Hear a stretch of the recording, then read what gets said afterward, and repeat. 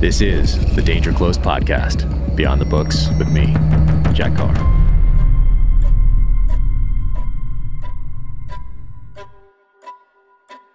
Welcome to the Danger Close podcast, an Ironclad original presented by Navy Federal Credit Union. Today is a special episode of the Danger Close podcast. In case you missed it, earlier this week, we released the first 2 episodes of my brand new show, the Terminal List podcast with Jack Carr, an Ironclad original presented by Kansas City Cattle Company.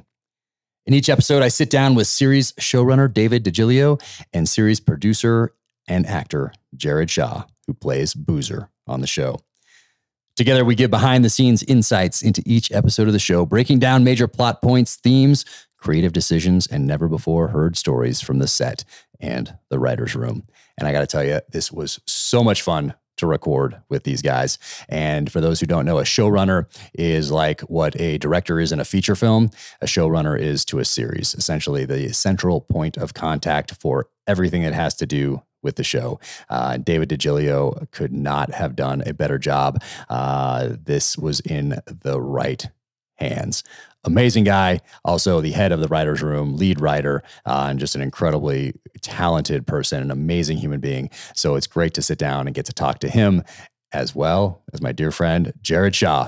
And this whole series would not exist without Jared and without him handing the book to Chris Pratt, Chris reading it, and then wanting to option it before it even hit shelves. So we talk about that on this podcast and then go into the pilot episode directed by Antoine Fuqua, who also I cannot sing his praises highly enough, not just as a director and a creator and a visionary, but as a human being. I'm incredibly honored to call him a friend, and what he did with his first episode, well, let's just say I could not be more thrilled. And let's see, what else is going on here? I think that is it.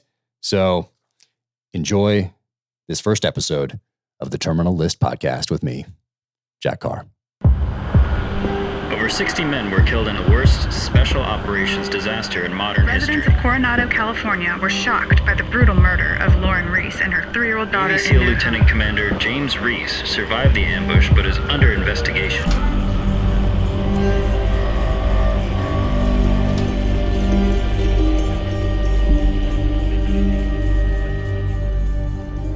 Welcome to the Terminal List podcast, an Ironclad original series presented by Kansas City Cattle Company. I'm Jack Carr, author of The Terminal List.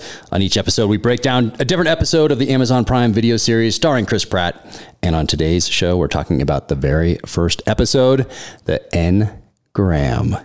Yeah, and I am joined by showrunner David DiGilio and, Jared Shaw, the man who is responsible for all of this, because back in 2017, before the book had even hit shelves, he handed a copy to Chris Pratt, and that kicked off all of this. Former Navy SEAL, actor on the show, technical advisor on the show, producer on the show, and the 3 of us right here together. I am so fired up. Thank you guys for doing this. We've had such a great time together over the past few years. I mean, I can't even imagine doing this with anybody else. I mean, it would have been impossible without Jared giving it to Chris. And then of all the people that they could interview and could end up doing this show, David, you do this show, and I mean, from day one, from our first phone call in December of 2019, I mean, it was off to the races. And I don't think there's been a day since then that we haven't talked or texted. And it's been such a joy and such a pleasure to work with you through this. I mean, I can't sing both of your guys' praises enough. And I'm so excited about what we created together. So thank you guys for making this happen. Thank you, Jack. It's been incredible, man. Thank you for welcoming me into the brotherhood. You too, Jared. It's been, I think, a remarkable journey, both creatively, but just in terms of the bonds that were built making this show. It's been remarkable, I think, to see everybody, civilian, military veteran, combat veteran alike, stepping up because they're so passionate about this world, about this character that you created. So thank you. I've said it to you before, but I want to say it here. Thank you. You truly are the godfather of this project. You texted me long ago when we were working on the pilot, long live the brotherhood, and explained what that meant. and we live that as our ethos making this show. Man, it has been wild. And, man, we should kick this off with, how this came to be, how the three of us got linked up, because eventually we added Max Adams, former Army Ranger, writer, who was there every day on set. We added Ray Mendoza of War Office Productions, SEAL buddy of ours, who does technical advising in Hollywood, also there every day to make sure we remained grounded in reality. But before we got to that, actually, before David and I linked up in December of 2019 to start hashing this whole thing out, Jared gave the book to Chris. And man, I'd always wanted to write since I was a little kid. Got this book going as I was leaving the military, got it to Simon & Schuster. They loved it, got a publishing deal. And before it even came out, so in November of 2017, we reconnect. And you let me know that, hey, you'd like to give a copy of this book to a friend of yours. And I asked you who that was, and you said Chris Pratt, which is crazy because as I'm writing this thing, I'm thinking of Chris Pratt playing the role. Exact guy right there. And I'm thinking of Antoine Fuqua directing.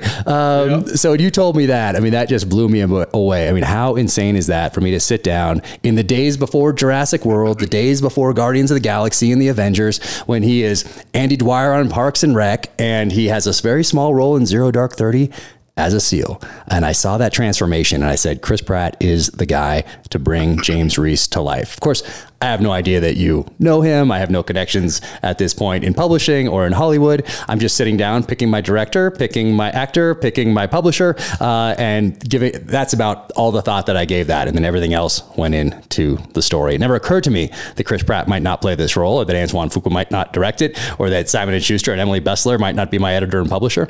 And that's what's happened. So how did that, from your perspective, when you found out about the book and our friend David Bowles reconnected us about 5 years after we'd last met in the SEAL teams, what was that experience like for you from your perspective?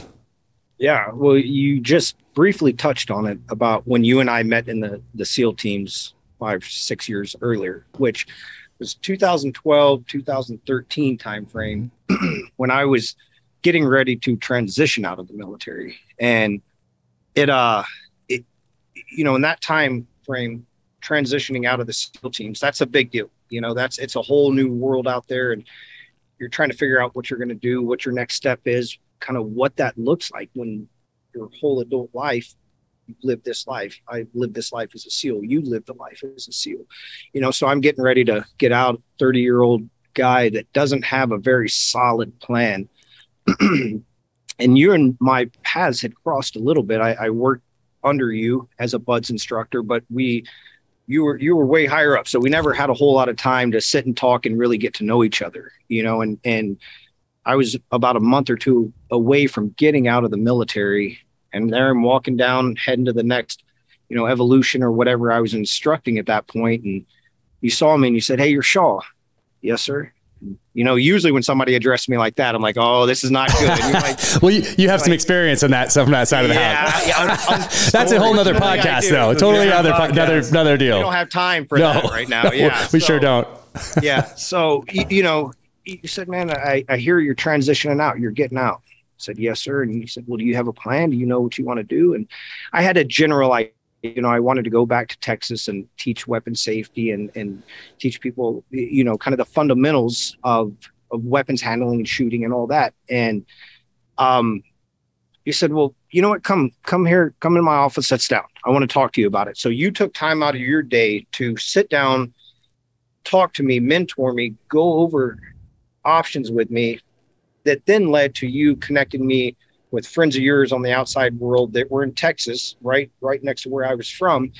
And you made all those connections, for me when we didn't hardly know each other, and getting out, I didn't have anybody that really set me down and mentored me like that and took time to kind of take me under their wing and say, "Hey, let's look at this. Let's look at this," and so ended up getting out, transition, going back to Texas, that whole deal.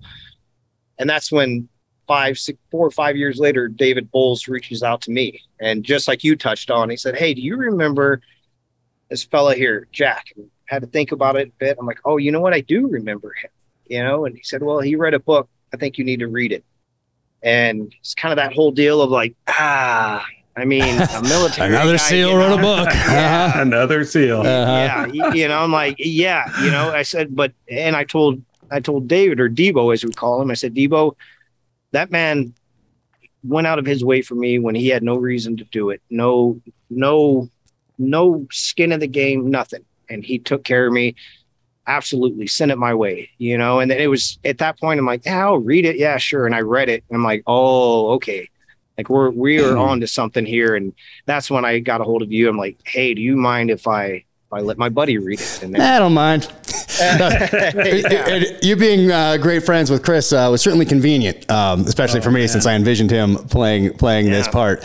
But interestingly enough, in the SEAL teams, your reputation is your currency in life as well. And if you see to your character, then your reputation take care of itself. So I knew you by reputation, which means I knew your character. And you always want to help good guys, whether they're staying in the military or getting out. And man, you got out and crushed it. And then here we are today, and you gave it to Chris, and he loved it. He read it at the end of December 2017, and you have a great picture of him reading it for the first time. That's I think you took surreptitiously. I might post it anyway one of these days.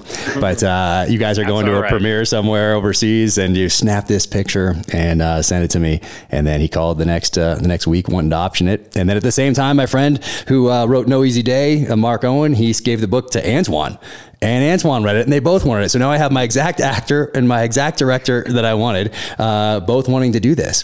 And even after that happened, and David, you probably know this better than anybody, books get optioned all the time. And a lot of times they just go on the shelf. And my agent and publisher have seen this hundreds of times. And they're kind of like, thousands. Oh, okay. Kind of like, that's nice, And I never once questioned whether we would be here today talking about this, whether we would have just gone to the premiere that we did last week. That was never even a question in my mind. This was happening. But to those who have seen this so often and seen things derail so often and see things get optioned and go on shelves so many times, they're kind of like, never once did I question that we would be here right now. So Chris options it, and eventually we get to this stage where, hey, it's time to pick a showrunner for this thing. And how did they find you, Dave? How did they reach out to you in the world of showrunners? And for those who don't know what a showrunner is, I think a best way to describe it, and please correct me, is in a feature film, you have the director that's kind of the strategic level guy that's like juggling everything and making everything happen. In a series, you have multiple directors. So you have a showrunner who now has to deal with multiple directors, writers' rooms, like all these things that are happening, essentially the singular point of contact for everything, which is a lot of weight. And actually Jared and I talked about this the other day, about how many times we would be discussing something and it would be like, oh man, I can't believe we have to change this, or somebody wants to change this or whatever. And like right away, Jared and I are like, and you were so calm, cool, and collected at every stage with such a positive attitude that I would immediately forget what had made me angry for 2 seconds. And I'd be like, look at this guy. He has the weight of the world on his shoulders of this crazy production. And he's like, just thinking about it, but smile on the face, but serious at the same time. And like comes up with something so logical and so rooted in the foundation of both the novel and in what we'd created for the series. Like, incredible. Like, I don't know where you got that disposition, if you've always had it or you've learned it over time in other productions, but how did they find you? So I came to this in what's called an open writing assignment, an OWA. So I was coming off my last show. I was very curious to jump right back into the showrunner chair. And it was a little different. On the last show, I was running a show for another writer. And in this show, I knew I was going to show run and be the head writer. Collaborating with you, Jack, every step of the way. So first off, I read the book and I get fired up by everything on the page. For me, it's the look inside, and we talked about this, the warrior class. That's never like the deep dive that you do, because you haven't just lived it, you've studied it. You're a student of history. And that's something that really separates you, I think, from a lot of other authors. And then the authenticity on the page, and this commitment to like bring that authenticity to the screen in a way that we've never seen before. Those two things really jumped out off the page, and I was pumped. But then, you guys just mentioned this, and it's interesting because you lived in this world. where reputation is currency. And I'm somebody who comes from a background of selflessness and really teamwork. I was an athlete my whole life, and the notion of team is everything. And I think for me, the thing that got me really fired up were those initial conversations. You know, talking with Chris, he comes out of that athletic background as well. Antoine, same thing. And then you, Jared, Ray, like the notion, even the fact that they call them the SEAL teams, right? Like that really resonates with a guy who loves the creative endeavor, but is often frustrated by the selfish culture. So I was like, oh, here we go. We can do something incredible. We can actually collaborate and build something that is like utterly unique and put that on screen. And I think that was, you know, ultimately what got me the job is like, you know, one, I had a take on the book that I think is a lot of fun in terms of like leaning into the psychological thriller element of the character. You had, you know, something going on in Reese's mind.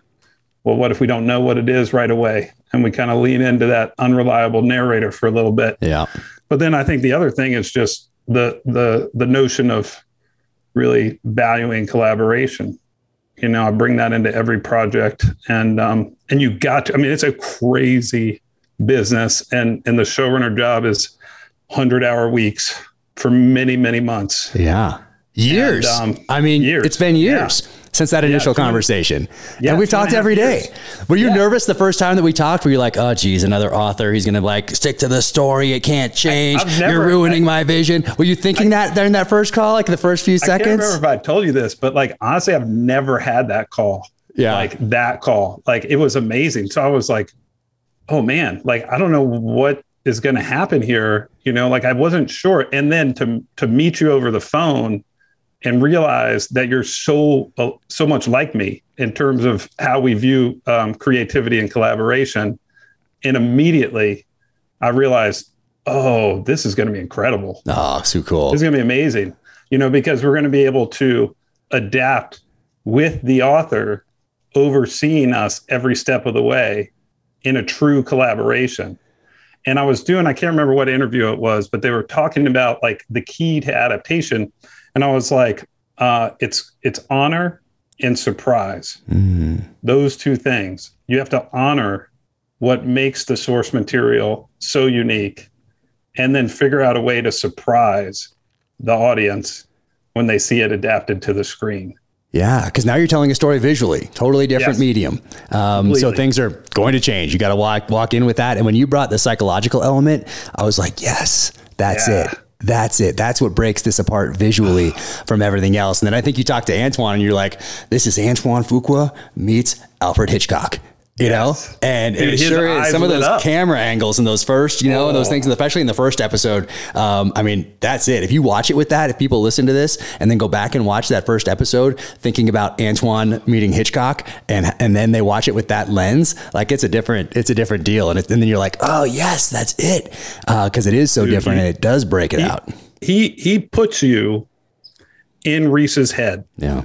Right. He calls it visual literacy. You know, we can put it on the page, but then that director has to translate it into this rectangle. Yeah. And everything in that rectangle, the composition, the light, everything is a choice that Antoine is making. And then we have to pass that knowledge on to each director who comes after him. Yeah. And oh man, like just that shot of Reese when he's talking to Pillar and Howard at Warcom, and we just like sit on the back of his head with that slow push. It's so unsettling. Yeah. Right. It's just so unsettling. And that notion of just kind of like suspense. Yeah. Right. It's not all action with Antoine. Suspense. Like what is coming around the corner? You have that feeling down in the tunnels, and then he carries it throughout the entire first episode. And we try to then carry it throughout the season. Oh yeah. And Jared, you in those tunnels, man, I have a couple of cool pictures just on my iPhone from being in those tunnels, and you're like silhouetted and your weapon is right there. And the lights are outside and you're going out to come back in and then do another take. And I have some really cool photos that I'm going to share at some point, because they're just awesome. But people have just probably watched this episode, and they know that you are Boozer, and the way you play this character is so awesome. I mean, yelling at Chris in those tunnels, yelling at Reese as he's down, knocked out, telling him to get back in the fight. I mean, so powerful. Before I get to that, creating this episode, like it was a quick turnaround, and I only know that because you told me that. Yeah. And from like getting that go ahead to, hey, we need a pilot because we need to walk this thing around because of scheduling and everything else, and we need to sell this thing with a showrunner, a star, a director, and a pilot episode. So for those that think screenwriting, you just kind of write some dialogue and then describe something and say, this guy takes this action. Wow. It is an incredible art form. And I was so fortunate that you mentored me along and taught me as we were going. I learned so much over these last couple of years, but in particular, that first episode, because it's the first time I'm really seeing a script and you're creating it out of nothing.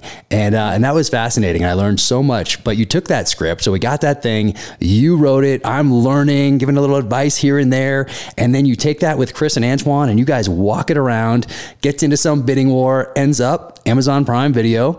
And then we look at these, and which is a perfect home for it. And then next steps. Okay. What happens next? Oh, a writer's room. Let's get this thing together. Okay. 8 episodes. Wait, hold on. There was a small thing that happened in between. COVID? The world shut down.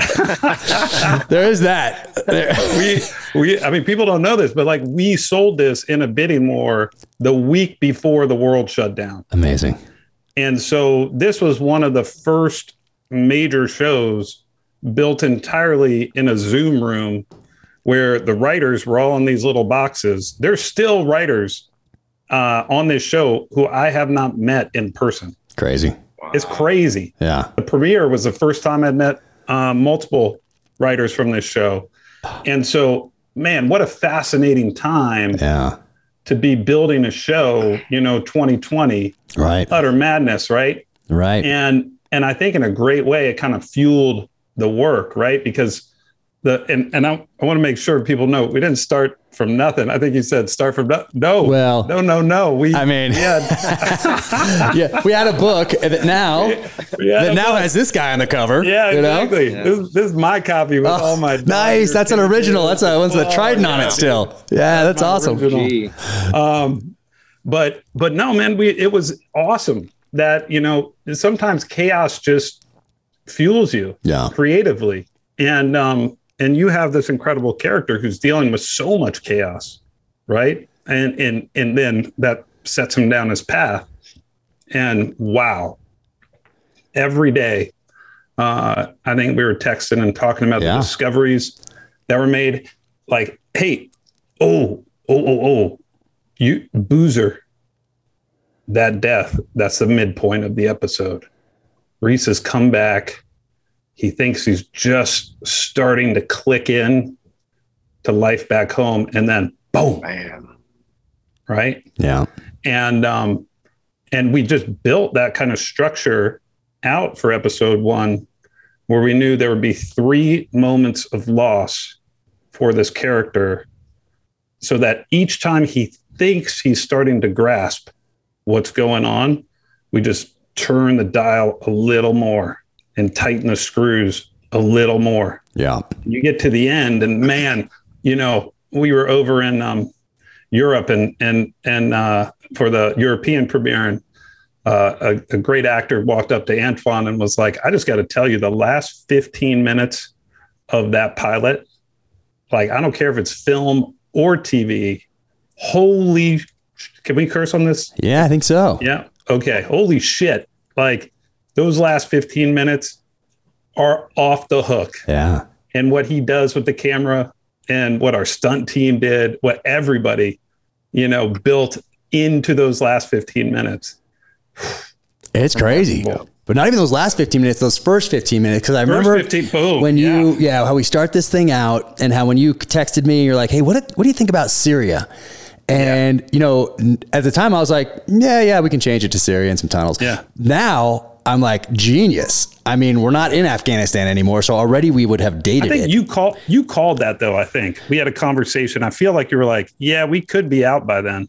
Well, I think I was like, something had just happened. I think it was one of the Delta Force raids in Syria, and it was in the news. That kind of fueled as well. And we're like, oh, tunnels, different. And also we're thinking ahead to those other episodes like, okay, we're going to have different action battle type sequences. How do we differentiate each one of these? And then tunnels. Ooh, and then why don't we just flood these tunnels? Like, have it come up to me, and then you're starting this creative process, which was so cool. And looking back now, I mean, thank goodness it wasn't a mountain in Afghanistan, because we'd already have dated ourselves. And that was, that was incredible foresight on your part.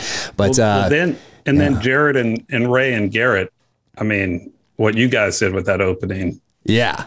So how do we get there? How do we get from this page, this pilot sold to Amazon, COVID hits, writer's room together. We have these scripts now. Now Jared's off other projects and focusing more on this as Chris is getting more prepared for this. We have a calendar date ready to go. Like, okay, March of 2021, we're going to start filming this thing. Jared's now looking through all the scripts going, no. And it is so great to have somebody looking at it, red selling. And because you and I can be sitting here and thinking our plan is terrific. And then somebody comes in from the outside for like a half a second and is like, no, that doesn't make any sense right there. That won't happen. Son of a God, how did we not see that? That's why having people come in the military and red sell your plan from the outside is such an important part of the planning process. Massive. But Jared, when you saw that, so you get this script at some point, obviously prior to March of 2021, but you start looking at these things and making such a huge contribution to the script even before we get on set. And then once we get on set, I mean, what you do and what Ray does and Max does in collaboration with David, and like, it's an incredible team. But when you see these scripts, like, what are you thinking, and what do you and do you have the part of Boozer yet, or you're just like looking at these scripts really essentially as my buddy and Chris's buddy? Like, how are you? What does this look like for you? Yeah, exactly. I knew at some point I was going to try to audition for something. I wasn't sure, but I knew there was something I wanted to go after, and just that audition. If I was not the right person for the job, then project came first, without question. And so to answer your question, I started really seeing the scripts in January of that year when I was with Chris in Australia. So Chris and I are locked in a hotel room that we cannot leave. Like 3 weeks, right? 2 weeks of quarantine. Yeah. Fly there. He has 2 weeks of actual work there, but we have to front load it with 2 weeks of quarantine because we're not allowed to. And literally, you can't walk out your door. They have guards on each floor. You're in there for 2 weeks. And it really was a blessing in disguise, because then Chris, who has a crazy schedule, as we all know, was pinned down. He couldn't go anywhere. Yeah, he couldn't go anywhere. Yeah, exactly. So that's really when all of us were able to start collaborating. You guys had done so much heavy lifting already, and then Chris and I were secluded, not able to go anywhere, started looking at it. And that's when, Jack, I was able to kind of start digging in and bringing a fresh set of eyes to it on the tactical side, the storyline side. I mean, Dave, I trust you, I mean, you've shown that from day one. I trust your eye, your knowledge, every bit of that, so I was really coming in from kind of a tactical side and a little bit of the actorly brain, like, okay, trying to mesh those two worlds. And so, I was able to bring in some changes on that part. And it was really just an opportunity. Dave, that's the first time you and I ever spoke of. I know, man. Yeah. It's crazy. It really was. And so that was the moment that was able to jump in it and start making those little changes. And then we came back in early February, and then we hit the ground running in March. It was game on. Man. Yeah. And specifically, Jack, to that opening, that was like really one of the most interesting evolutions. I mean, I have just off camera here, like the little hand-drawn diagram of the tunnels that I did with you. I was like, okay, I think it's like this. And we just had, we had like a little fork in a tunnel, and like, then that was it. Right. And then I remember the day we all met up, we were out in a parking lot down in South Bay of Los Angeles, and stunts or production design had taped out this outline of the tunnels, and Antoine's walking through that with you guys, Ray Mendoza, Garrett Golden, and they start talking the tactics side of it, right, in the real world space, and marrying that with this notion that Antoine had, that it's like each section of the tunnel is a chapter in this little mini novel, and each one pulls you deeper into the sense of unease. And man, I think it was from that the heavy machine gunner behind the grate came into play, right? And we figured out exactly where that tripwire was going to be, how that was going to play, how Rex the dog was going to play in this. All of that, man, it was so cool to kind of let you guys work. And then, by the way, another evolution happened once we built the set at Paramount in the tanks. And then I would just sit down with Jared and Ray with the script, and we would just take all the new discoveries and just load it up into the script, beat by beat by beat. And that's what I'm talking about in terms of teamwork on this show, because, you know, we had made a huge premium, right, on authenticity, just building the scripts. Was checking everything with you, Jack, checking everything with Max Adams constantly, right?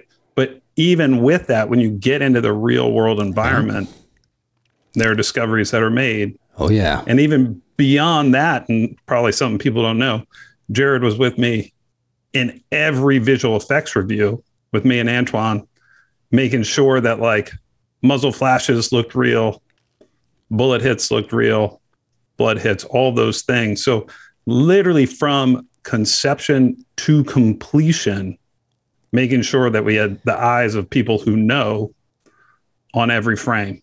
Yeah, I mean, situation terrain dictate. Like you get out there, like we have a plan in the military, and you know we're out there, and then all of a sudden things are a little different now. Enemy gets a vote, you hit an ID on the way in, a car breaks down, a helicopter has a mechanical issue. You know, all those sorts of things. Same thing with a script. It looks so great right here, and then we get out there, and you're on the terrain. You're like, ooh, that mountain, that hill, that doesn't quite fit with the story. Why wouldn't they just like walk over here and shoot them or whatever it is? Yeah. And then you have to adapt just like you do in the military. And then as you get further along, you have these actors who bring different things to the roles that you couldn't anticipate with just on the page here. And they bring something. And then now that affects episode 2, 3, 4, 5, 6. Yes. So that part is fascinating to me. But Jared, when did you get the role? When did you know you had Boozer? It was pretty, I mean, it wasn't that far from when we actually started. Early on, it was still, I auditioned when we were in Australia. Okay. So that, which a funny thing that not very many people know is Chris will be good with me telling this. Chris did my hair for the audition. Nice. Because I wear a hat all the time, and if I don't have a hat on, I have no idea what to do with my hair. I mean, that's fantastic. I'm a country boy from South Texas. You know what I mean? So I did something with it, and I walk out. I'm like, "What do you think?" And he kind of gives me the Chris nice look of like, let me see. Come here. And he gets hair gel and does this whole thing. I'm like, hilarious. All right, yeah. And so then he read opposite of me for the audition. Oh, that's awesome. So we did it, and we ended up kind of ad-libbing some stuff and just having fun with it, you know. So sent it in still when we were in Australia, you know, and like I said, I prefaced it with, I just want to, if I'm the right person for the job, great. If not, it's not going to hurt my feelings. Like we got to do what's best for this project, you know. So thankfully it worked out. And to answer your question, I believe, Dave, I was still there in Australia, and we were having one of the Zooms, and we had department heads, you know, 20, 30 people on this Zoom. And I remember Dave coming on, and we were talking a little bit about the casting, and Dave said, hey, unless anybody objects to this, and like I said, 20, 30 people in the Zoom call, I think we're all good with Jared playing Boozer. He's got the part, you know. Nice. And I remember that, and I'm like, that was one of those cool moments to hear the showrunner announce it, you know, in front of everybody. That's cool. Was Well, I take that back. He said, "Does anybody have objections to that?" And Ray raises his hand. Ray, come on, buddy. Come on, Ray. That's fantastic. That was the beginning of your mini hyphens on the show, right? Like this man has more hyphens on this show than anybody. It's truly remarkable. From development executive, producer, actor, casting director. That was something that happened when you guys were down in Australia. You called and with the idea about Alpha Platoon. I think that's worth pointing out. How many actual former SEALs and special operators are in Alpha Platoon? Yep. That is a serious group of people right there. And I remember Jared texting me from Australia saying, why don't we just use SEALs? And I'm like, that's a genius idea. Why don't we just do that? Yeah. But that, Dave, speaks volumes about you and your leadership, from the beginning. And I think everybody listening to this podcast, I hope they understand that, Dave, like how you went to the mats to ensure that authenticity from, the very beginning of this to the very end. I wouldn't have been in those sessions with you in post had you not set that up and pushed for that, and for me, it was lessons, learning, and it was great. And, under you and your mentorship, but ultimately, like, you pushed for that every single time. And Jack and I, the community that we come from, and that's such a big deal, and so there's never lost on us. And I personally want to thank you for that, for the effort that you always put into to ensure that we nailed that authenticity. Oh, thank you. And that comes from you guys and your role on this show. I like to say, I know what I know, but I really know what I don't know. And that's important as a storyteller. And I noticed it with Antoine too. Like, man, he has that same thing. He's so dialed in on all that stuff that a truly great director needs in terms of character, psychology, visual literacy, composition, all those things. And then he's the same way, right? When it comes to tactics, when it comes to a question of wardrobe for one of the SEAL characters, he immediately looks to Garrett or one of you guys and says, those are the guys who are going to tell you. Yeah. And that is really essential. And I think, this is something that was, foundational. It was in our pitch when we took it out. Chris introduced it with this notion that just like Jack, you brought this unparalleled authenticity to the page. We could do that on screen. Mm-hmm. And as Chris calls it, it's a love letter to the special operations community because you take the time. Yeah. Right. And we live in an era of authenticity. Yeah. It is an era of authenticity. It is awesome to see what's happening with TV, incredible shows out there, but there's not that many military shows, right? Outside of our buddies over at SEAL Team, there's not a lot going on, right?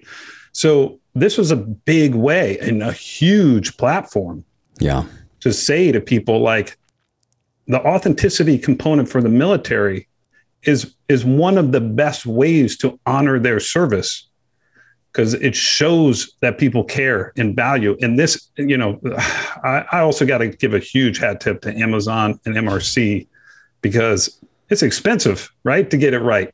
We've seen this. We've done stuff, that we shot, and then in visual effects, we fixed it because we needed to get it right. Yeah. And so, we've said this before, we'll get busted. There will be some Hollywood hot sauce in there, as Chris says. Yeah. It will happen, but it's not for lack of trying. Exactly. To make it as authentic as possible. Exactly. Yeah. I talk about, hey, if you wanted to, you have to see we could have a black screen for the first 30 minutes of this show and maybe just hear some dialogue. But if you want to see what the actors are doing, there's going to be some light in there. Right. There's things like that, there's like, you gotta, there's some things just like that. But, man, and in those tunnels, so Jared, you guys, when I showed up on set, it was like a SEAL reunion. And, we got Kenny Sheard there. We got Ryan Sangster there. We got this whole crew of SEALs. Garrett's there. And we're like, dude, what's up? What's happening? The COVID police are losing their minds because we're like hugging it out, and all that stuff. That was a danger zone. Exactly. And then you guys, man, it was so cool to be there and so cool to see how close to a military operation this was, in that you have like Antoine, he's like the commanding officer, setting that tone strategically. You have number one on the call sheet, Chris, who's setting that tone tactically for the production. You have Craft Food Services. You got to feed the troops. You have the armorer right there, just like in a SEAL platoon, checking the weapons in and out, inventorying them. You have your explosives guy, because in this first episode, we have a big explosion in tunnels and these stuntmen getting pulled on these wires that really do smash them into the walls. I could not believe what these guys had to endure for that. Like, people think, oh, it's all green screens and, it's pads everywhere. These guys get crushed. It's incredible. So we have that. You have a mobility guy getting the vehicles in the right spots, just like we would in a SEAL platoon. You have a mobility guy, make sure the vehicles are all gassed up, they're ready to rock. You have the routes to and from the target, all those things. So there's so many different positions that are so similar to a military organization and a military operation. So that really stood out. And then you are geared up, Jared, just like you would be in real life, and off you guys go into the target. And I'm watching it on the screen, almost like I'm back in the tactical operations center, watching it, allocating assets. And it's like you're watching it just like we would if I was watching something in Iraq, where I have multiple elements out there kind of at the end of my time in uniform, and allocating assets to those different units that are out there with different missions on any particular night. But to see you guys go in there and crush it was just incredible.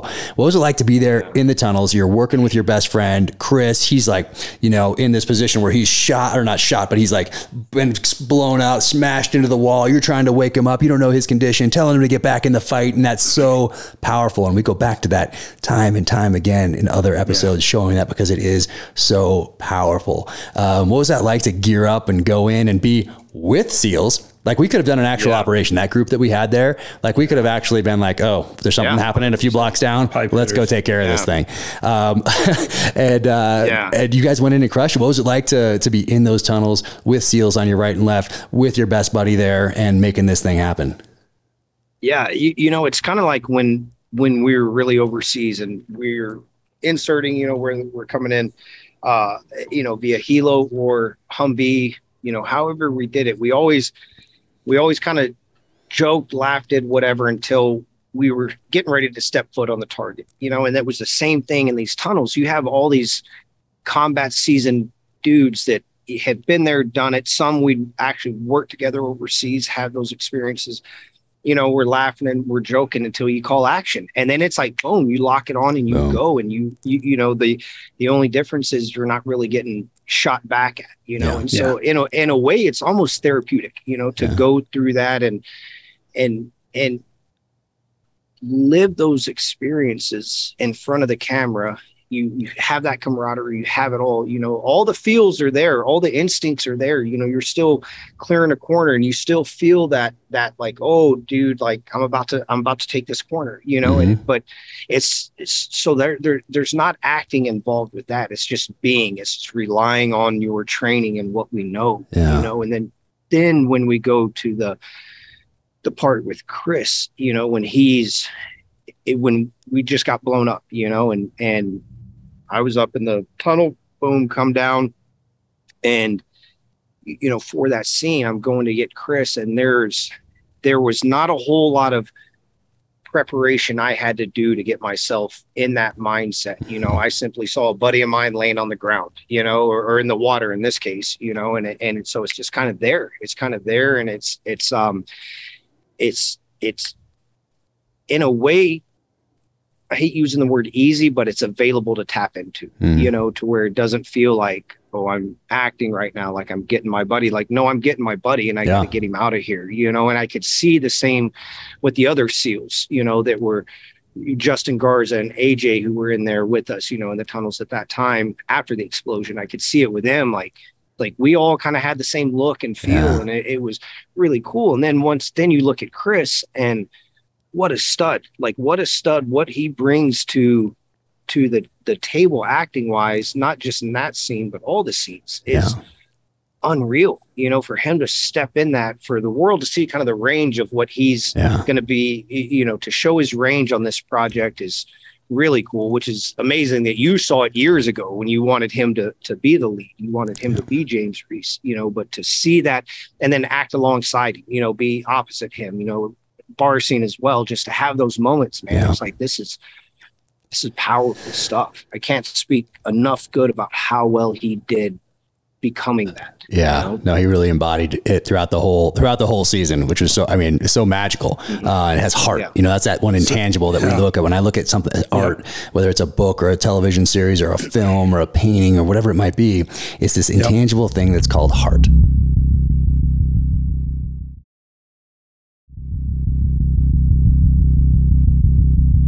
And that's the magic of it. But people might not be too surprised to learn that the military was not overly enthused about helping us with this project. We had the God bless the Marine Corps, who wanted to jump in on it at the beginning. We were close, and then the big Navy said, "Hey, wait a sec, our men's department over here in the Marine Corps want to help out on this project, and these guys want to blow up an admiral in his office." I don't think so, never.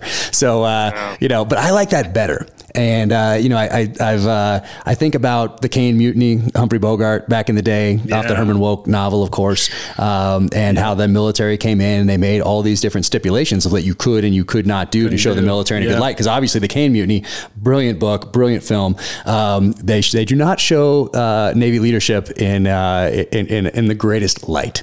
So they were not enthused to help on this, but I love it because it plays in to themes in the novels, to our personal experience, being on the ground in Iraq and Afghanistan at the tactical level, and having strategic level decision makers really not understand the nature of the conflict in which we're engaged. So it really played in. So as soon as I heard that the military did not want to help with this, I was like, good.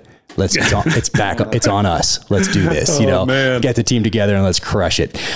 Maybe season 2. Maybe season 2. They might want to help out a little bit. Give us an aircraft carrier, an Osprey, or something cool like that to play with. We'll see. I like that idea. Yeah, we'll see if they come to their senses. So people shouldn't be surprised to hear that. So all this we had to do on our own. So when people see that the helicopters and the miniguns going and all that stuff, the military did not help with that. They did not.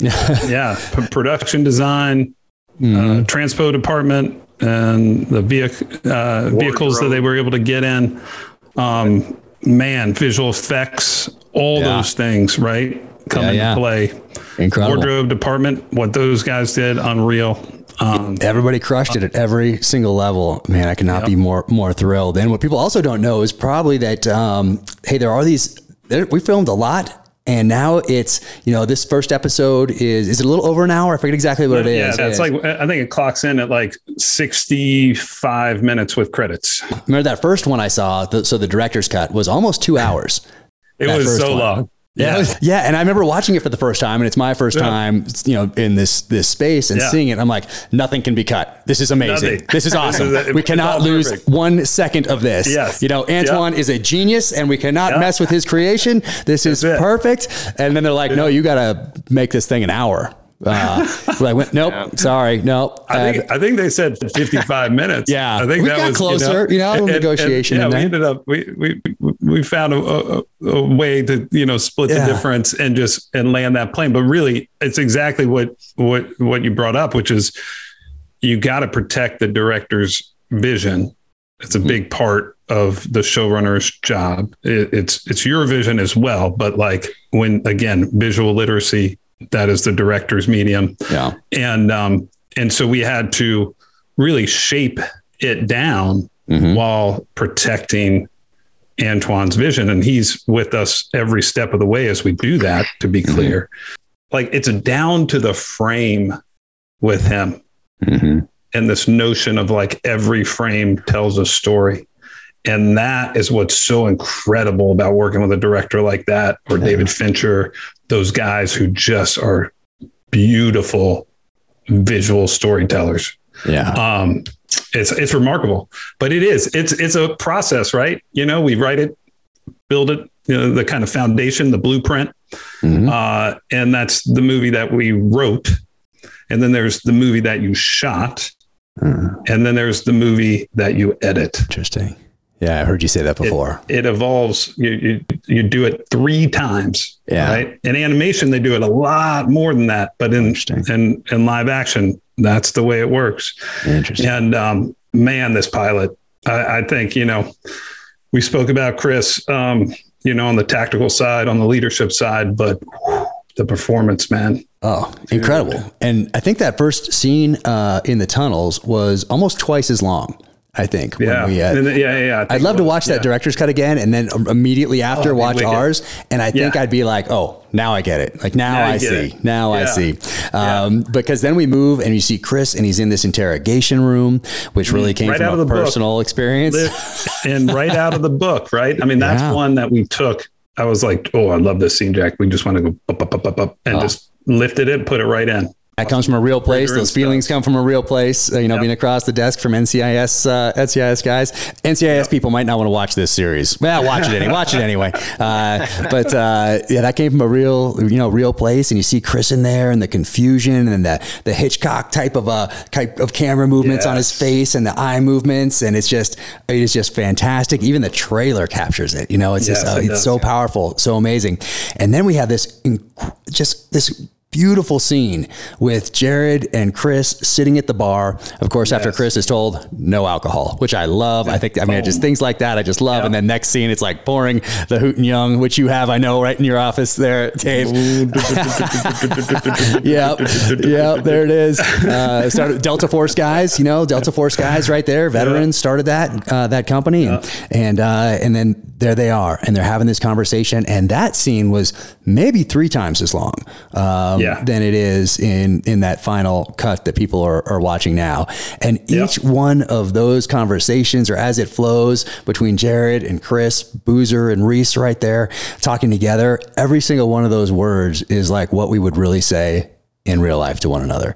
And it's so cute, cool, and so pure. And Jared, you are so awesome in that scene. I love it. So awesome. And maybe there's a director's cut someday where people can go the deleted scenes or something and see that whole conversation between you guys, because it's fantastic. And then it whittles down to the essential elements that people are seeing in this cut today that's on Amazon Prime. And then the Katie introduction. But that scene with you guys at the bar, what was it like to sit down with Chris and do that? And was every single thing that you guys talked about in that longer version, director's cut, was that all on the written page, or did you guys ad lib at all? No, we definitely ad libbed, and that's once again where I was impressed with Chris and being able to tap in that. I mean, we all know he's a great actor, but that's a world, Jack, that we know very well. Sitting at a bar. Drinking at a bar, but not just drinking at a bar, but toasting our buddies that we lost, and whether we were there with them or, we get that phone call when we find out. And so we know that world. I get goosebumps just thinking about it right now, and so sitting there with Chris, Chris has been with me when I've gotten that call before, in real world gotten that call, and so to sit there next to him, Chris is such a great, compassionate dude, and bringing James Reese to life and sitting in that moment. That was a moment that him and I sitting there, the first take we did, Dave, I don't know if you remember, but I look over and he's just got tears streaming down his face. Yeah. I mean, and people might not know that was the first day of filming on the Terminal List. Sure was. The very first day. Yep. We threw Jared and Chris and Constance right into the fire. Yeah. With a massively important moment. Yeah. That was kind of a sink or swim moment on that one for me, jumping in there. But that was one that, unfortunately, like I said, I kind of had experience with. So, people talk about as actors, you take those experiences, those life experiences, and you bring them with you, and you're able to use those. And it's true, but that scene, Jack, we knew we had to nail that, what I mean? Yeah. And we knew that you can't fake that, and so I had to go to my places that I had to go to, and he went to the places that he went to. And man, I think there's something special there. There's a chemistry there, there's that was a powerful moment. watching it back, when we're in the premiere and you see the whole thing and you're like, wow, watching the big screen, but it's powerful to see it, but it was powerful on the day doing it as well. Man. And you mentioned the big screen. Like, people should watch this, not on a phone, not on an iPad, not on a computer, not on a small screen, like the biggest screen you can possibly watch it on, because it's a different experience. And it's it's awesome on a big screen. Yeah. Really cool. Awesome. Yeah. Yeah. So you guys had that bar scene, and I'm thinking, when I watch that director's cut, I'm like, we cannot lose 1 second of this. This is so amazing, and it is so powerful, and it is beautiful. And 1 second cannot be shaved off this. And of course, we shaved off more than half. Yeah. But it moves the story forward. Each one of these things, that's so important to have everything that we do. I think when I'm writing a story in novel form, everything has to be connected to a theme and move the story, move the characters forward. You can't stall it. You know what I mean? Yeah. But you distilled this down to the essential elements, and then the story continues on, and you get this coming home piece. And to me, that was the coming home piece was so important, just because we've all done it. We've all been overseas, doing those 6 months overseas, hitting those targets each and every night. And then it's time to turn over. The next platoon comes in, you do that high five. You have maybe a week, 2 weeks, possibly, to do some ops together. And then you get on a plane. And before they had a little decompression stop that they added, which just turned into a drinking fest, you would be home within 36 hours. You'd fly to Germany or Spain, and the crew would get some crew rest, or they'd switch out or whatever. And then you'd fly home. And if you're on the East Coast, you're there in 36 hours. So from kicking the door in Baghdad one night to then coming home and have your wife saying, "You change that diaper in there? The person's here to fix the sink or whatever." And you're like, yeah, okay. Yeah. But you're still over there. You're still thinking about those guys. You still, in many cases, you want to be back in the fight, because that's your job and that's what you came in to do. And then you're not there, even though you just did your 6 months and you did it the best you could. There are other people there now, and you know that that's their job now, but you want to be there. And so we wanted to capture that. I wanted to make sure we captured that. And in the book, I put in a flashback to another coming home scene, is how I dealt with it in the book. And that's an actual coming home memory of mine that I just put into a fictional narrative. But the way that, David, that you captured that in the script, and then the way that Antoine filmed it with the shadows and the light, and Chris coming home and just door closing, and then all of it, I cannot imagine that scene being filmed any differently. It is so perfect and captures those elements. We talk about these moments of discovery that happen on set. And I think, Jack, when we were working and collaborating on the script, we talked a lot about this false sense of equilibrium, right? You're trying to find equilibrium, but something's pulling you back. Yeah. Right. And so that was very much in the dialogue and in the dynamic of the scene. And then I think it was Antoine and Chris discovered that moment with the hot plate. Yeah, that right there. And it was boom. It's awesome. I love that. The second I saw it, I'm like, that's it. He's over there making his coffee, the toaster he's doing. His mind is somewhere else. Yeah. And that is how it is. You can see it in the eyes, and that's how it is in real life. And then you walk over and grabs the thing, and it's fantastic. Yeah. Then the call comes about Boozer. Bam, he's thrown into this again. Has that other tragedy. And I love that scene. We get introduced to we see the Land Cruiser, and obviously an important part of the for me, because all these things big are character development tools. So for me, every single piece of gear doesn't matter. It helps develop that character to include the vehicles. So he's a Land Cruiser guy, as I happen to be as well. And the car just got here from the set yesterday. You happen to have that Land Cruiser? It arrived yesterday. I have my personal one, and then from the set, it arrived yesterday. It's awesome. I'm so fired up. It's right outside. George hooked you up. George Sack, he's an incredible transpo coordinator. Yeah. He hooked you up. I was texting him and thanking him yesterday, and what a great guy. But so then we have this Boozer scene where Reese gets hit again, and then his world is just fallen apart. And he's WARCOM. We have that in there. We have the funerals in there. And I remember the funerals. There's a lot of discussion about the funerals and how to handle that, and how to show that, and a lot of iterations of the script. But man, I think all of that just plays so well into the things that we have all experienced coming home, the loss of our buddies, honoring our buddies, conflicting emotions, all these different things get captured in here. And how did the funeral scenes, how did those evolve over time, Dave, from the beginning to where we ended up? Well, I think they became more and more of a montage as we worked on it. We knew we could tell the story visually. We didn't need a ton of dialogue in those scenes, but there is something interesting kind of in this through line of these scenes you just walked us through in this episode, from the bar to the coming home to those funerals. And it's this notion of brotherhood, long live the brotherhood. Boozer actually mentions, that in his toast, right? That's the toast. And then it carries across into, as Reese enters his house, haunted by the loss of that brotherhood, and then into the funerals, which is feeling and honoring that loss. But then what's also interesting is each of those scenes, you're introducing Constance, who is Katie, Riley Keough as Lauren, and Arla Mertz as Lucy, and Jean Triplehorn as Hartley, right? And these are like the women of the terminal list, and they are just as strong as the men, just as strong in their convictions, right?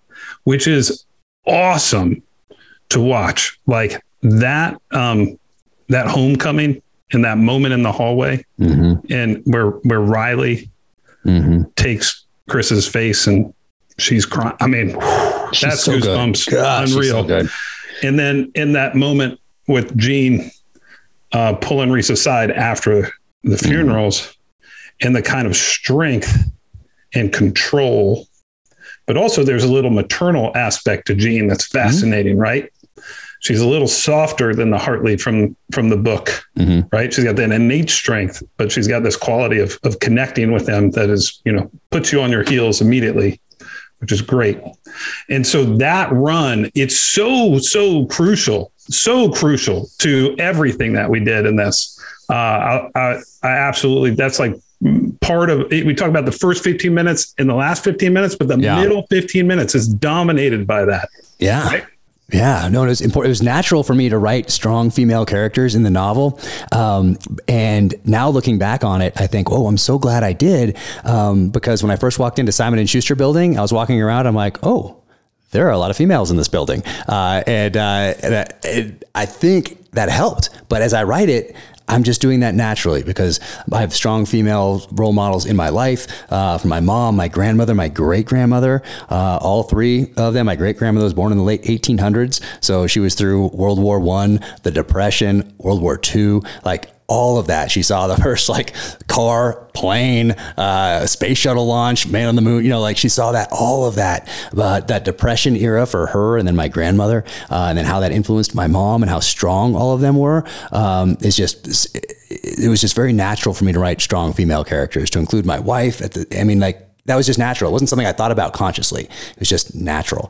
So that is how it got translated onto the screen with these characters. And man, as I'm watching this, I'm like, I want more Riley Keough. I want, incredible. And I think that's great because that makes you, you're not like, I'm done with this character. No, you want more of them, which I think is a really cool, fascinating element to film and television. But then we get to the fight scene. We got a fight scene coming up, and we have a decision to make early on in this process. And that is, hey, do we, we're grounding this thing in authenticity, but there's some other films out there that are doing some amazing things, essentially ballet and fight scenes. That's very popular. And we have to decide, hey, are we going that route? Or are we doing this the way that would happen if you were to walk outside and get tackled by somebody or just surprised by somebody, and you have this fight instinct to defend your life, your family's lives? And of course we went with the latter. So how did that fight scene develop? And Jared, you're there on set for that fight scene. So what is that like working with Chris on that fight scene to make it so primal and visceral? And it really stood out to people in the premiere. People came up to me afterward and said, that fight scene, I've never seen anything like it. Yep. Yeah, no, exactly. And that's one of those things, like you said, where we had a choice to make. But I don't think it didn't take any of us very long to all be on the same page with it. Like, like you said, like anybody that's been in a street fight, any kind of,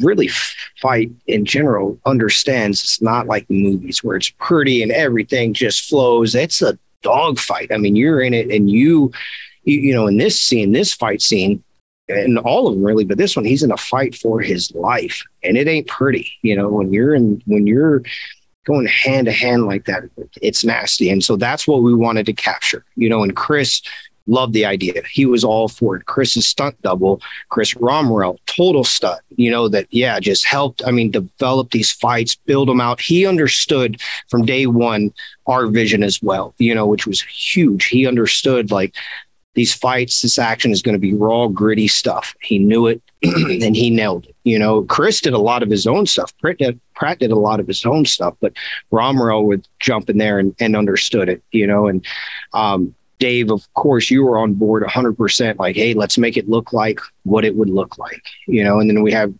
Jeff Dashnall for that part as well, who incredible. Dash is a legend in the business, and he understood it, he got it, he pushed for that. And so on the day, man, we had our beats, our moments that we were going to hit, but we just kind of let it go, let it happen, and man, what people can judge for themselves. But once again, I think we found kind of the sweet spot on that. Oh yeah, and you get the Hitchcockian element there with the pistol, and once again Antoine capturing that, lighting and everything else, and Chris in his eyes and all that. But you know what? We didn't talk about an important element of this first episode: Taylor Kitsch as Ben Edwards. Oh. And when Ben gets introduced at the airport and gets out of that vehicle, and they embrace. I mean, like they had this connection, like this real connection that we'd have in the teams. I mean, Chris, Taylor, and Jared as Boozer. This is a SEAL team. This is a brotherhood. And Taylor crushes it. And the conversation that they have in the car, crushes it. And then the boat, he's on the boat. And I had to figure out a way in the book. Like, how does James Reese figure out that there's some sort of conspiracy going on here? What's the evidence other than the gut feeling? And I was like, going back to my roots, caliber. And and I haven't seen that done before.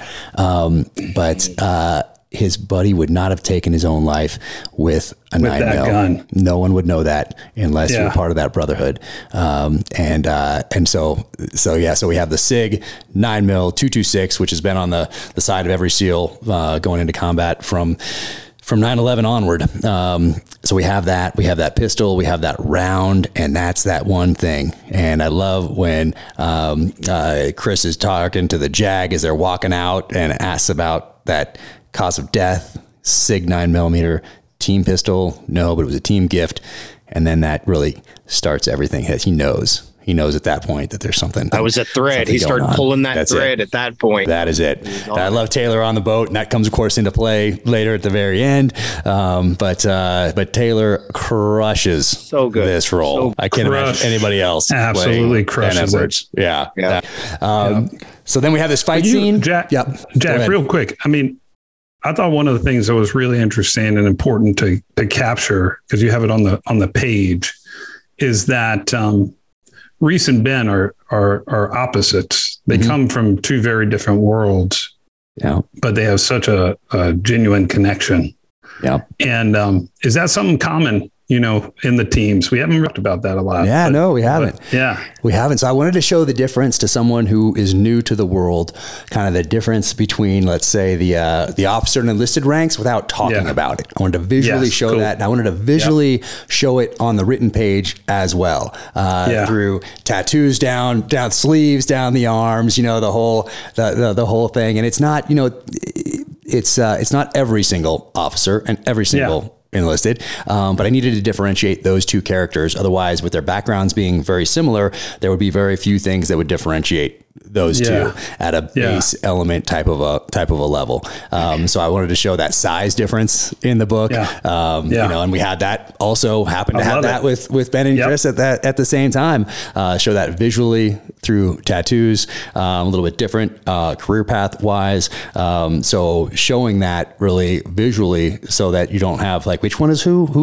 These guys are pretty much the same. You know, you can't have that in a book, and you can't have that in a series. So it was really, I wanted to capture that in a way that was cool to people who have worn the uniform, and then also for people who are new to it, whether it's reading the book or visually seeing that on the screen. And oh man, Ben Edwards played by Taylor Kitsch. Like, nobody better. Just gets better. Yeah, just gets better. Yeah, no, exactly. And man, we had that fight scene, and then bam, Reese is in that car. He's in that Land Cruiser, and he is flying home, and the world is starting to fall apart yet again for the third time in this opening episode. And I remember at the beginning we had a little bit of a different ending. We had in that first script we had a tiny bit different ending, and I think, I mean, and then I remember when you sent me this one that we have now. Yeah. And I was like, oh man, that's such a bummer. Like, I'd already got used to it in my head this other way, you know, that we were going to end it. And I already had that in my mind. And I was like, oh man, this is such a bummer. How are we going to do that? And then I saw it. I mean, and Chris, Antoine had a vision, dude. I mean, Antoine had a vision, and then Chris had a vision with the music. And I remember he FaceTimed me in December of 20.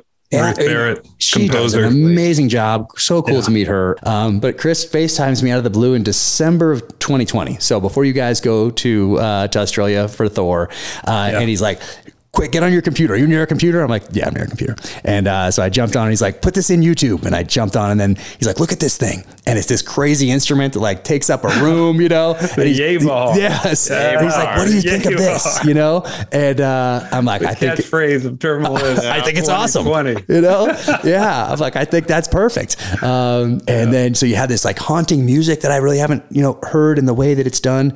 And Chris is going home. To be clear, we did not ultimately use the Yay Bahar. Oh, it's Yay Bahar. It sounds like it. Bahar. Exactly. Oh, I was under the impression that it was. Oh, it's the inspiration. We use it as inspiration. That there's only one person in the world who plays that instrument, and it's very hard to get them. We just Ruth Barrett and her husband Ruskin, who's a music engineer. They worked together. They did. If anybody saw the awesome conspiracy thriller Bodyguard, BBC Bodyguard, so they did the music for that, and we knew we had to have them for this. And it's so the inspiration. So the whole time it was such an inspiration that I thought it was the actual thing for the last 2 years. Nope. That's perfect. But it captured that haunting. It's just so unique. Yep. So they really captured that feeling then behind what Chris wanted back then on that call. Incredible. Yeah, incredible. No, I think that's how it ends, you know, like with a sound that people haven't heard before, with this merging of Chris's anguish and the music coming together. It's a powerful way to end. And we had to fight for it. Remember that, guys. We had to fight for that ending. And I appreciate our partners, because not a lot of shows will end the first episode with something that brutal. And I appreciate our partners at Amazon and MRC committing to this. Because I think you said, Jack, early on, you said no holds barred. Yeah. Let's go for it. That's the way I write the novels. And I knew it had to be the same here. And exactly. You almost don't want to say it. Like, you're almost like surprised that Amazon came down on our side on all these things, because they're taking risks, and they're taking huge risks. They could be very safe. They could have been very safe with this, and it would have been fine. But it wouldn't have had heart. Have had heart. So for them to commit to it the way they did, and, you know, even being a little nervous at a couple points, but to come down the way they did, I mean, I never really thank them enough. That's to trust us. Without a doubt. Yeah, and the way the theater felt when we watched the premiere and we saw, you know, the last 3 minutes of the episode, you know, like it ends and then it's just like, like all the air went out of the room for a second, but in a good way. People were just taken aback. People were blown away. Yeah. We've seen it 100 times and I was blown away. Like, it still hit me all over again. I mean, I'm glad I had a little bit of time to, the lights stayed down, you know, so nobody saw. I'm like, am I tearing up right now when I've seen this? However many times I've seen it. Powerful. Man. And this team did it. This team Made it happen. Such a team effort. And I love this. And as we, wrap up this episode 1 discussion, what I love is we've talked about all the members of the team. I mean, not all, but we're helping people see how much goes in to any great piece of work up on screen. Mm-hmm. It's remarkable, actually. And I love this, man. This is great. No, and before we go, for those the music people out there, where do we get Little Bad Company and Simple Man? Where do we get? Where do those come from? Jared Shaw. Shaw. Yeah. So, Bad Company, which once again, Dave, I appreciate you being willing to listen and take it. Bad Company was, there's guys that I did two platoons with. That was a big song for us. So those guys are going to hear that song and they're going to catch it. That was one that we'd listened to before we went out the door. And Jack, you know what that's like. You have your music you listen to before you roll, and so we'd do our brief, all that. Guys would be jocking up, and that would be a song that we were listening to. And so Dave fought to get that one in there, and Antoine fought to get that one in there, which was a big one, huge one, because I know the people that will hear that and they'll be like, well done, Terminal List. Like you guys did well on that one, nice. And then the other one, what was the other one? I'm blanking on. It's Man, the Shinedown. Shinedown cover. Yeah. Simple Man. So, little secret on that one. That is the song that I had set up to be played if I would have been killed overseas, and not to make it dark or sad or anything, but like that one is a heavy song. And to tie it in, when we see Ben coming up to pick James up, we know what Ben is wrestling. Right. We know the secrets. You don't find out till later. I should say Ben knows the secrets that Ben is struggling with, know? And so that song is playing as he's coming up there. Now the audience won't know till the end of the season. It's all that song is to tie in. Basically, once it's all said and done, people are going to go back and they're going to be like, oh, okay, I see why that song was chosen. Because that song's heavy. And if you listen to the lyrics, you go into the lyrics and listen to the exact words, people will really understand why that song was chosen. Wow. I did not know that. Yeah. That's awesome. Yeah. Thought went into that one. All of it. Thought went into all of it. Yeah. Wow. Oh, man. God. Well, thank you guys for doing this. And obviously, thank you for the last couple of years. I hope we're going to continue forward here with a season 2. We shall see about Chris's schedule and Amazon's checkbook. But, man, we got to do it. But, man, what a great team. Thank you guys. This could not have been in better hands. And then thank you for taking the time to do this. I'm so glad we did it. I learned things that I didn't know about the Terminal List over the last couple of years. So, man, that is incredible. And for everybody else that's listening, thank you for tuning in to the Terminal List podcast. Thank you to Kansas City Cattle Company for sponsoring this. And man, Ironclad Original, man, this was awesome.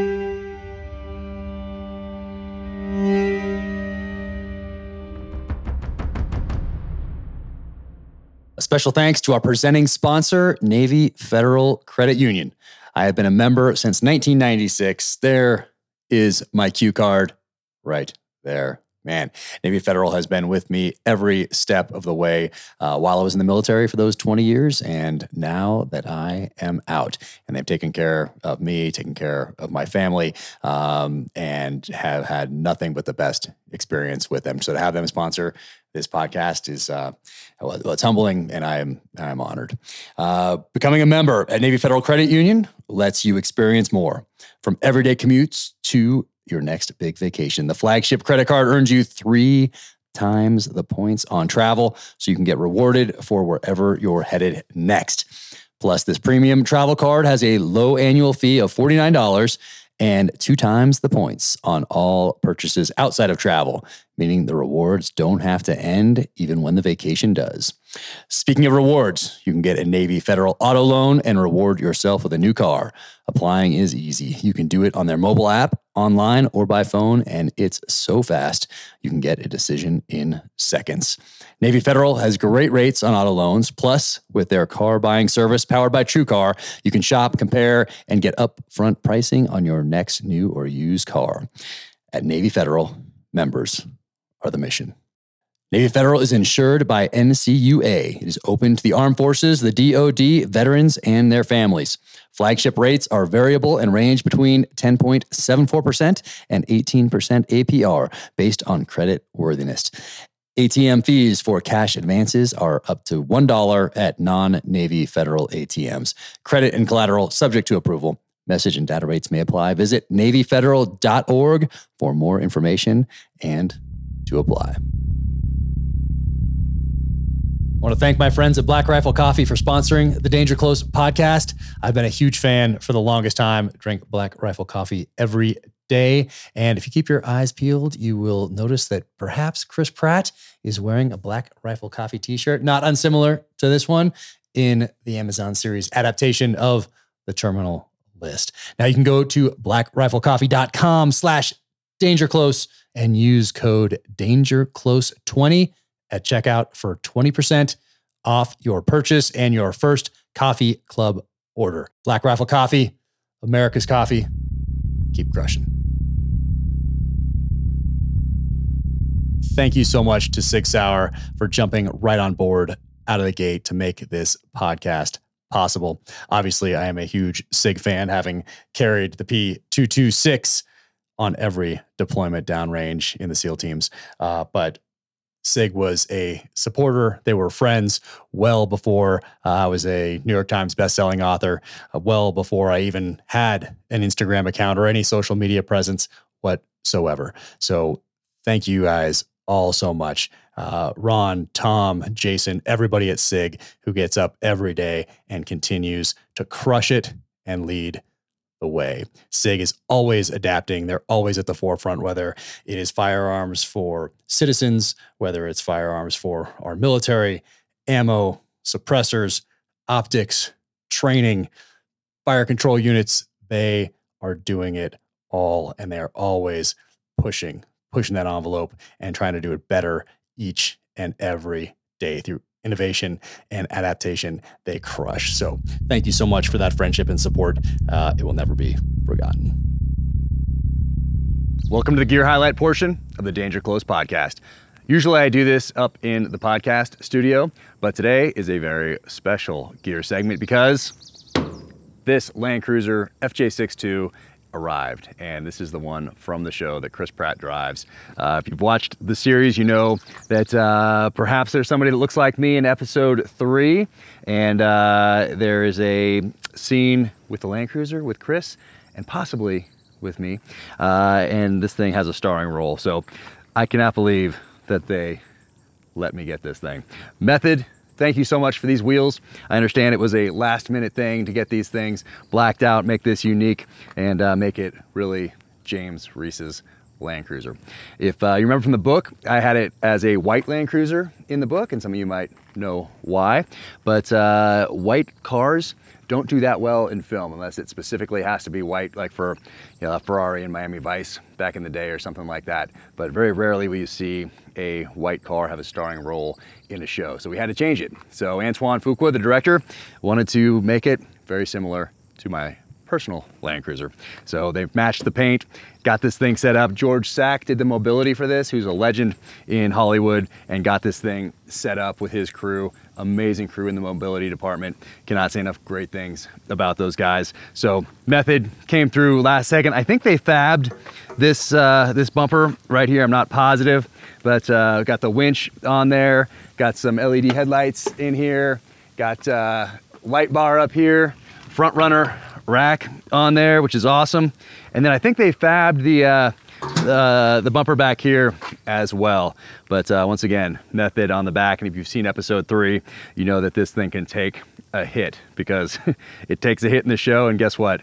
Almost nothing happened to the Land Cruiser, but the car that it hits, that thing was done. So super cool. And I just can't believe this thing is in my driveway. So awesome. Once again, thank you to George Sack that did all the mobility for the show. Could not be more fired up that you did the mobility stuff for the show, and that you got this here to my driveway. So thank you to everybody. And once again, Terminal List is out there now on Amazon Prime Video starring Chris Pratt. And yeah, this thing's in the driveway. Crazy. Thank you for tuning into the Danger Close podcast, an Ironclad original presented by Navy Federal Credit Union. Be sure to pick up your hardcover or special collector's edition of the Terminal List. Chris Pratt is on the cover. This one has the new foreword that I wrote about how the book came to be, how the series came to be, and there's also a series of exclusive photos from the set in here as well. The Terminal List Amazon Prime series adaptation is live now. All 8 episodes are on Amazon Prime Video, so check that out and enjoy. And be sure to subscribe to the new Terminal List podcast. Take care out there. Stay safe, be strong, keep fighting.